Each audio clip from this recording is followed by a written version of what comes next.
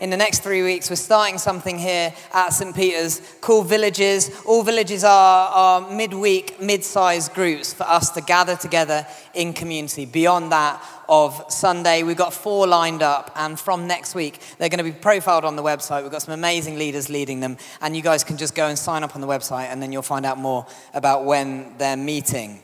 So the obvious question is, why are we starting Villages? Why are we bothering doing something midweek? And just something that Hanel and I, my wife and I, really felt when we came to lead this church just over a year ago now was that God wanted us to lead a church that felt like family. And the one verse that kept coming up again and again and again to us was this verse from Psalm 68, verse 6. It says, God sets the lonely in families.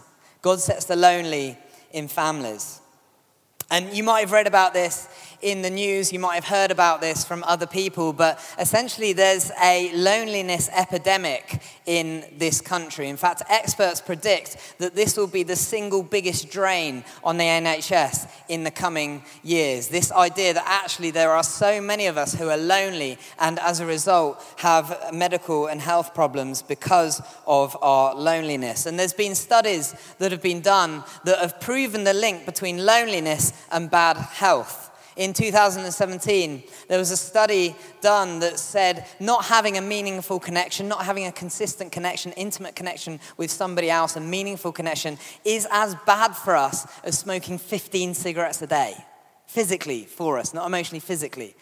This idea of an intimate connection with other people is ingrained in who we are. It is how we are supposed to be. We're created for connection.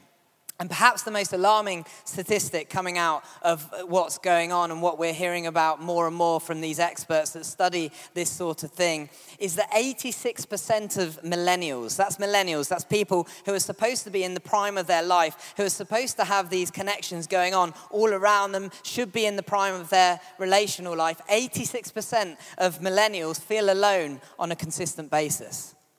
86%. And so one thing that we felt as a church, and church in general, should be the antidote to, is this loneliness that we're coming up against in society. Church should be the antidote to loneliness. That's why we often say here at St. Peter's that we believe church should feel like a family. Church should feel like a family when we gather together on Sunday. In fact, family is the most common metaphor used for the church in the New Testament. So there's 139 times we're referred to as brothers and sisters by the New Testament writers. 63 times father is mentioned. 17 times son or daughter is mentioned. 39 times children are mentioned. 19 times inheritance is mentioned. In Paul's 13 letters alone in the New Testament, comparing the church to family is mentioned 277 times. The overwhelming sense as we read the New Testament, as we read what Christianity is supposed to be about, as we read what church is supposed to be about, we get this sense from the New Testament that church is supposed to be like a family. Not an event, not a charity, not a business, a family. So the question for us as church and as a church trying to create a family on Sundays is, what does this look like? Well, we've started talking about these 3 elements, these 3 things that we think need to be present among us as a community if we're to function like a family. The first is that we become fully known to each other. The second is that we're unconditionally loved, because who knows, when you make yourself fully known, you really need to be unconditionally loved. As the bad, the ugly, everything's on display. And the third is that we're encouraged to become who we're called to be. So as a family, as a church, we are supposed to foster these 3 things so that we can thrive as a church and in family. And over the next 3 weeks, as we talk more and more about Villages, we're going to take those one by one. This week I'll do fully known. Next week, Chris is talking about unconditional love. And then the final week, we'll talk about calling. So what does this have to do with Villages? Well, being a family is hard to do, I think, if we just meet together on Sundays. So a group this size is actually impossible to do family with and in. We need smaller groups that are midweek in order to be able to actually make ourselves fully known, in order to be unconditionally loved, and in order to encourage each other to be who we're called to be. So that's why we're starting Villages, and that's why we're encouraging everyone who would consider themselves a part of this church to actually join a village and get involved with what's going on. So this week, fully known. How do you feel about making yourself fully known? How do you feel about those of us in this church family not just knowing the good, not just knowing the highlight reel, but also knowing the bad and the ugly parts of our lives? How do we feel about that? The experts say that neurobiologically we're actually created for connection. And the thing about connection, intimate connection with each other, is it's impossible unless we're able to make ourselves fully known to each other. Not just the surface level, not just the stuff we want other people to know about us, but fully known.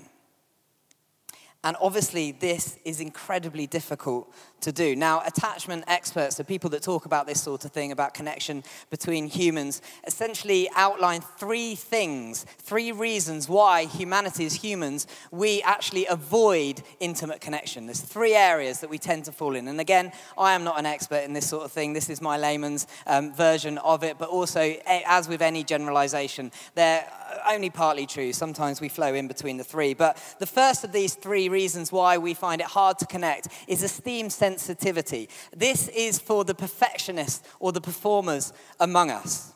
Those of us who like to be perceived positively in relationships, we would be referred to as esteem sensitive people. Now, why is this an issue when it comes to being fully known, comes to being family? Well, if esteem-sensitive people are fully known, then inevitably they're going to be found out to be imperfect, aren't they? Which is catastrophic for those of us who are in this group, because it opens ourselves up to criticism. It opens ourselves up to others knowing that we're not perfect. And so as a result, we don't go into these meaningful connections, these deeper connections, because we don't want to be found out as imperfect. And the result of that is we're lonely. We're alone. We don't feel connected. Second group of people who find it hard to connect, safety sensitive. This is the aloof among us. This is the people who really desire close relationships. We want to be in intimate connection with each other, but when people get too close, we panic and we run the other way. So we play this little game with other people. We say, come closer, too close, run away, and then you leg it the other way. You can't get into these intimate relationships. Why? Because you feel like the other person who's getting close to you is going to overwhelm you, is going to control you. If you've ever had that experience in relationships, then you would probably be safety sensitive. You can't cope with this idea of people being intimately involved in your life. And those people who have this tendency in relationships tend not to get into intimate relationships. And as a result, they're lonely. We're alone. We don't have the connection we were created for. Final group of people, sorry, this is a bit uncomfortable. We'll get to the good bit. Separation-sensitive people. These are the people. Now, on the surface, you would imagine these people are brilliant at intimate relationships. Safety-sensitive people love other people. They spend all their time thinking about other people, all their time in relationship with other people. But separation-sensitive people, essentially, their sense of self comes from relationship with other people. And this is a problem. It's a problem because they are threatened by any perceived distance or lack of focus on relationship. The result is they'll do anything to make the relationship work. So as soon as the other person in the relationship seems to be distancing themselves from it, they will do everything they can to keep that relationship going, even to the point of harming themselves. Why is this an issue? Well, it's an issue because if separation-sensitive people are fully known, then their needs and wants will be on show, and they think they will then be rejected. And so they don't want to get in these close relationships. The kind of relationships where you're really known, not just the surface-level relationships where you're helping out the other person the whole time. And the result is loneliness, being alone.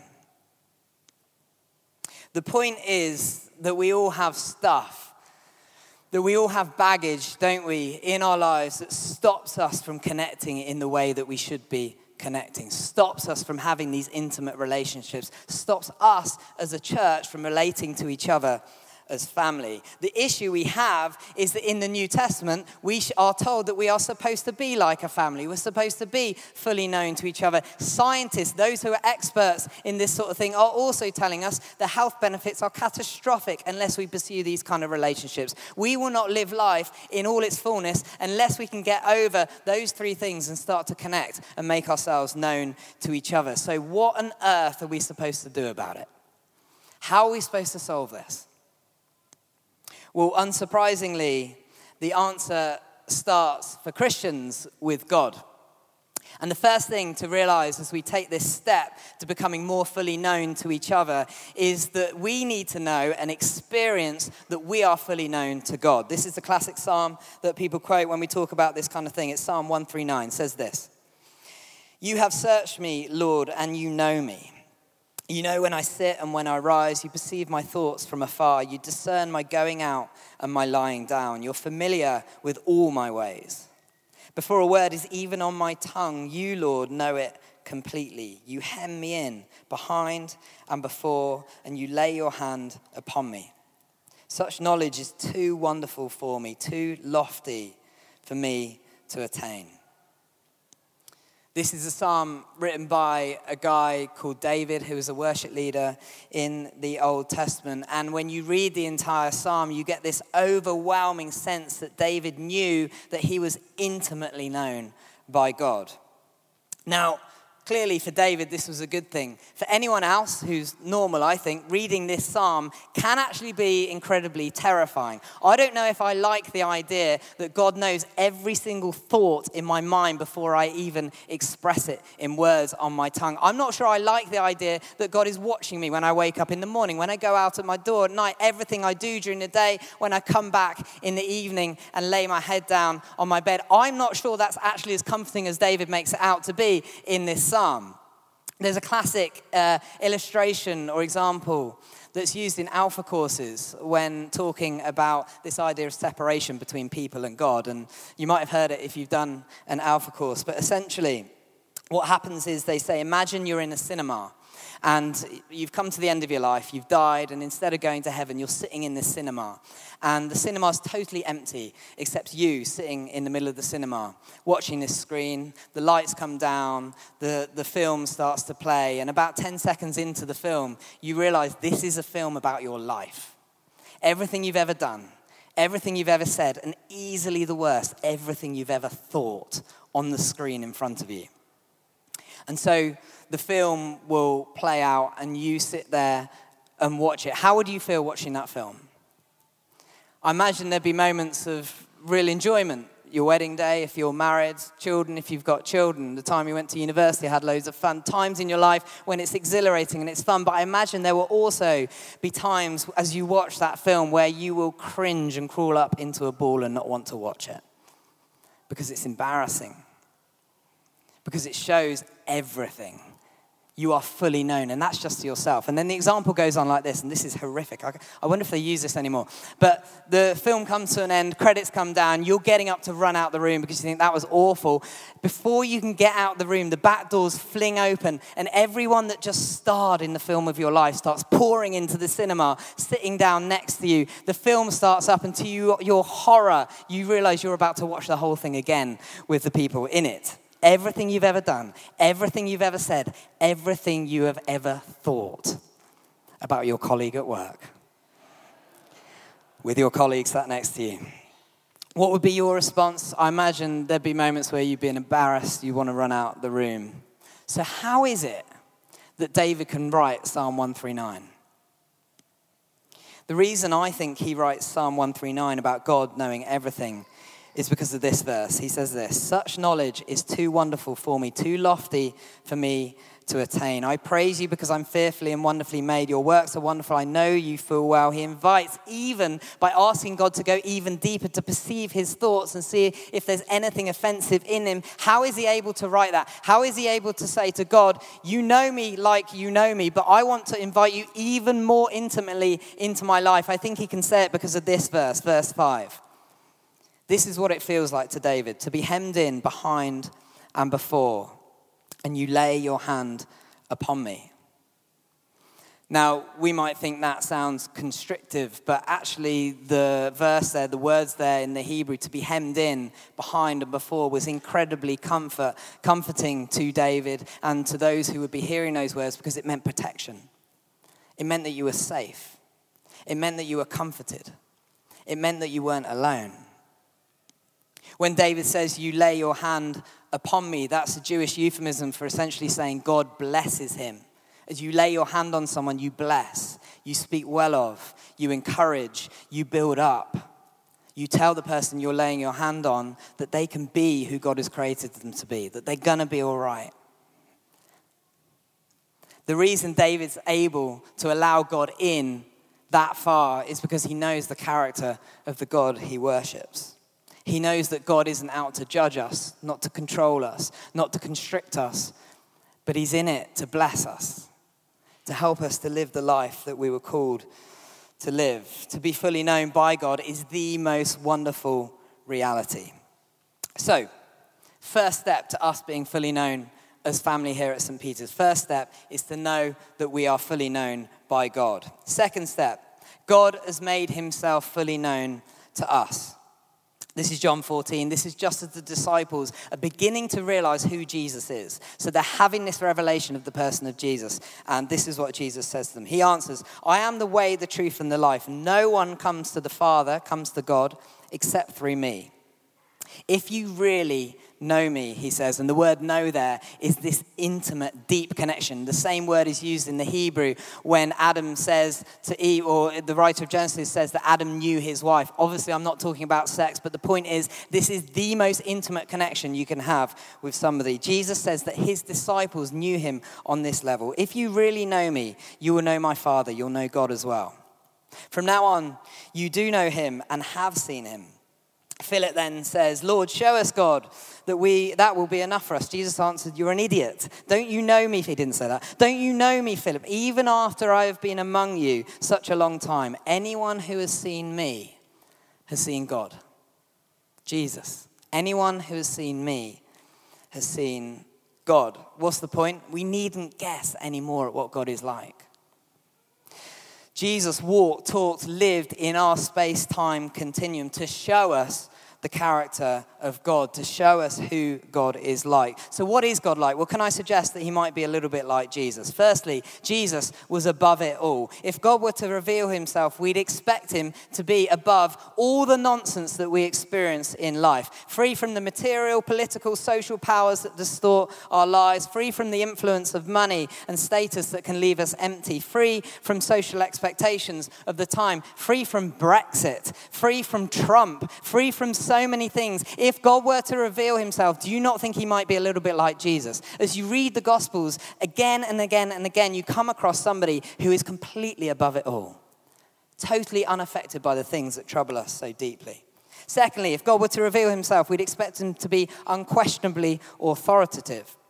The constant refrain we hear from those who heard Jesus, friend or foe alike, was that here is a new teaching with incredible authority. Here is a man with a message and a purpose and a drive. He was unquestionably authoritative, but it wasn't nasty. He wasn't judgmental. He didn't belittle or ostracize or condemn. He just had undeniable authority. If God were to reveal himself in human form, do we not think he would be a little bit like that? Thirdly, if God were to reveal himself, we'd also expect him to be astonishingly kind. Has there ever been a more caring person than Jesus of Nazareth? Jesus, who responded in the same loving way to all comers, friend and foe alike, moral and immoral alike, who went out of his way to love the unlovable. The kind of person who would actually notice you and me. You and me with all our good and all our bad, with all our bruises and all our imperfections, with all our beauty and with all our hurt, all our strengths, weaknesses, and despite seeing the entirety of us, instead of judging us, instead would assure us in a way that we could never doubt that he loves us exactly as we are. If God were to reveal himself, he would be astonishingly kind. And then finally, if God were to reveal himself, would he not also be undeniably powerful? According to the Gospels, Jesus, who is normal human sweat, blood, and tears, was also recorded to have fed 5,000 people with a few loaves of bread and some fish. If that's not enough, he also walked on water and calmed a storm. Jesus had extraordinary supernatural power to heal the sick and to free people from evil and to raise the dead. And as a result, wherever Jesus went, huge crowds followed him to see the power that he seemed to to have in him. In fact, if you read the Gospels, it would be fair to say that Jesus has either just done something miraculous, is about to do something miraculous, or is in the process of doing something miraculous in that moment. Oh, and by the way, he also regularly forgave people's sin. He offered people life in all its fullness. He promised life after death. And to top it all, we're told that he came back from the dead. Who could do that? If God were to reveal himself, do we not think he might be a little bit like Jesus? Self-confident, but not self-related. Driven, but not detached. Gentle, but not weak.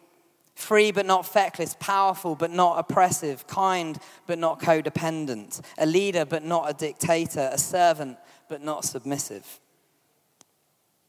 God has made himself fully known in the person of Jesus so that we need no longer guess at what God is like.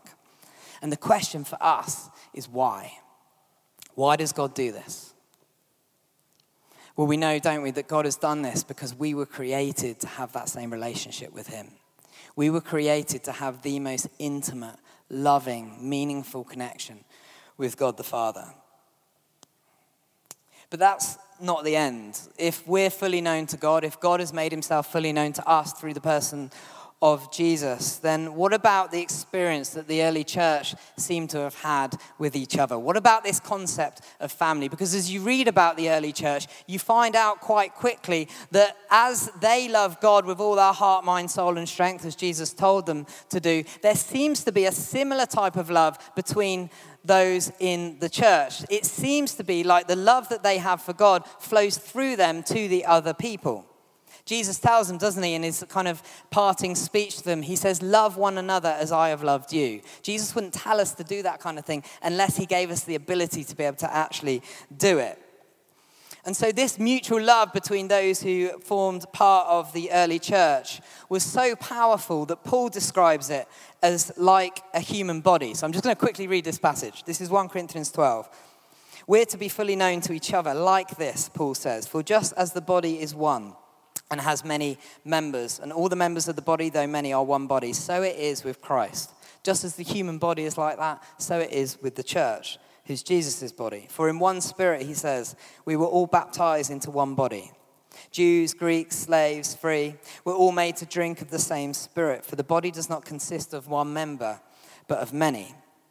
What's he saying there? He's saying that when we become a Christian, we become part of this living organism of the body of Jesus.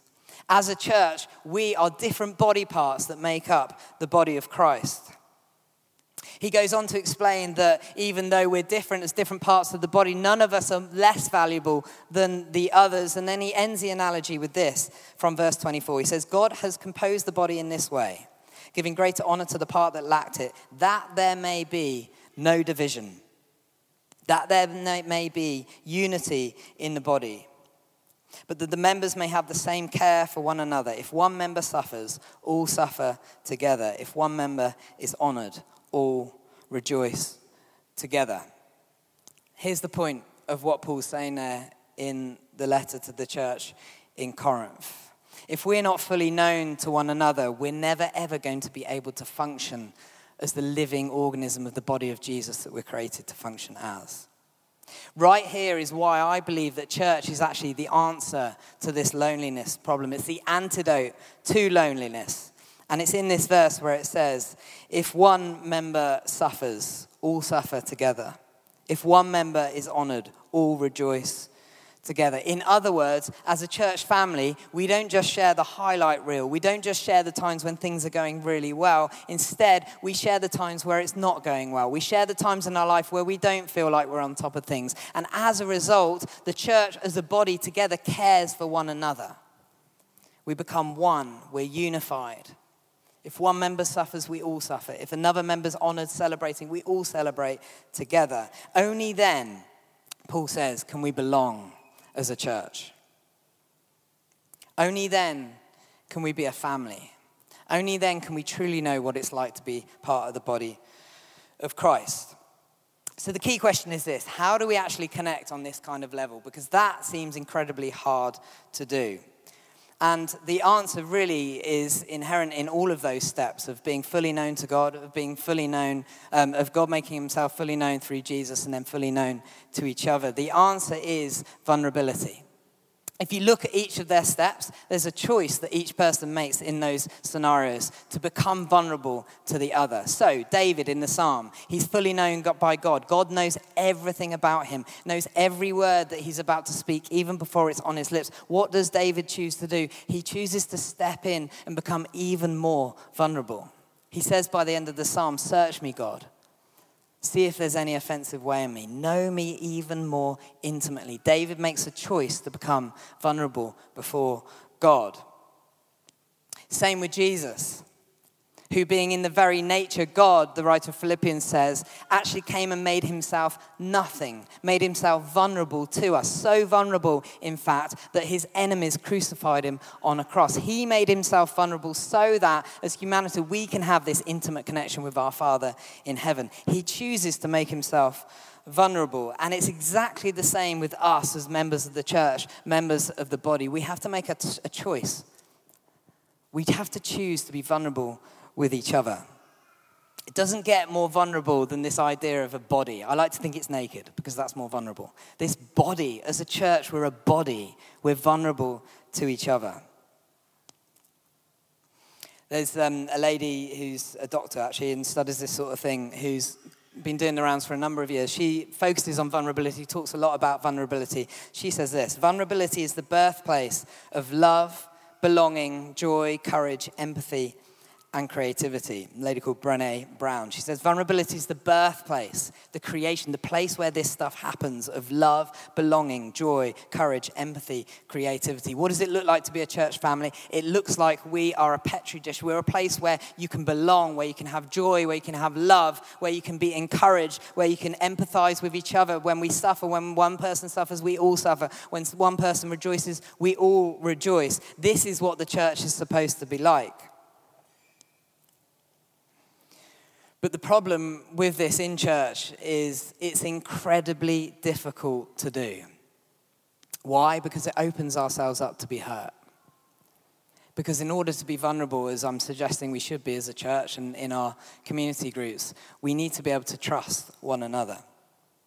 Remember what I said about those core sensitivities. So esteem sensitivity essentially doesn't like to be wrong, criticized. Safety sensitive, so come close, but not too close because I don't want to be controlled, don't want to be overwhelmed, go back. And then the final one, separation sensitive. You can come really close back, but you can't really know my needs and wants because it might mean that I'm rejected and therefore you will run a mile, and rejection is the worst thing for me. Those sensitivities stop us from having these intimate connections in church. Last week, many of you will know, because you've been incredibly kind, that Lulu, our middle daughter, a couple of weeks ago now actually, had a really bad accident. She was burnt quite badly on her back. Because I was an idiot, essentially. She was sitting at the top of a slide going into a pool. I was filling the pool with a kettle of hot water, and she slipped down the slide as I was filling it and went right under the kettle. And as a result, went to hospital, has third-degree burns on her back. And 1 week ago, people prayed that she would be healed, that the third-degree burns would become less brutal, essentially, so that she wouldn't have to have a graft. And as a result, we went back last Friday, and the doctors were amazed at the healing. Before, they said on the right side of her back that she would definitely need a graft there. And on the left side, they were saying it was on the fence. It might go either way. When we went back this last Friday, the left side is completely healed up, absolutely fine now. And the right side has shrunk by half. And they're now sitting on the fence with that, and they're giving it another week to see if it's healed. And so hopefully on Friday, we're keeping praying, but we're hoping that she won't need a graft at all. Now, I'm going to let you into myself a little bit here. I'm safety sensitive. So when that happened with Lulu, Hanal suggested that we tell some people about it so that they could pray. And I said, absolutely not. I don't want anyone to know. And the reason I said I don't want anyone to know is because I fear being overwhelmed. I fear that actually as a result of letting people into what was happening with us as a family, which felt incredibly fragile, felt incredibly vulnerable, would mean that as a church I'd be overwhelmed by people trying to help, which is obviously a brilliant thing. But I'm safety sensitive, so therefore if you come too close, I'll push you away. Now I try not to do that, but I'm just saying that's what I naturally do, or unnaturally do, depending on how you look at it. The point is, I didn't want to do it. But my wife being more sensible than me said we are doing it, and so therefore we did tell people about it, and the most amazing thing happened as a result, because we felt this incredible sense of being cared for by the church.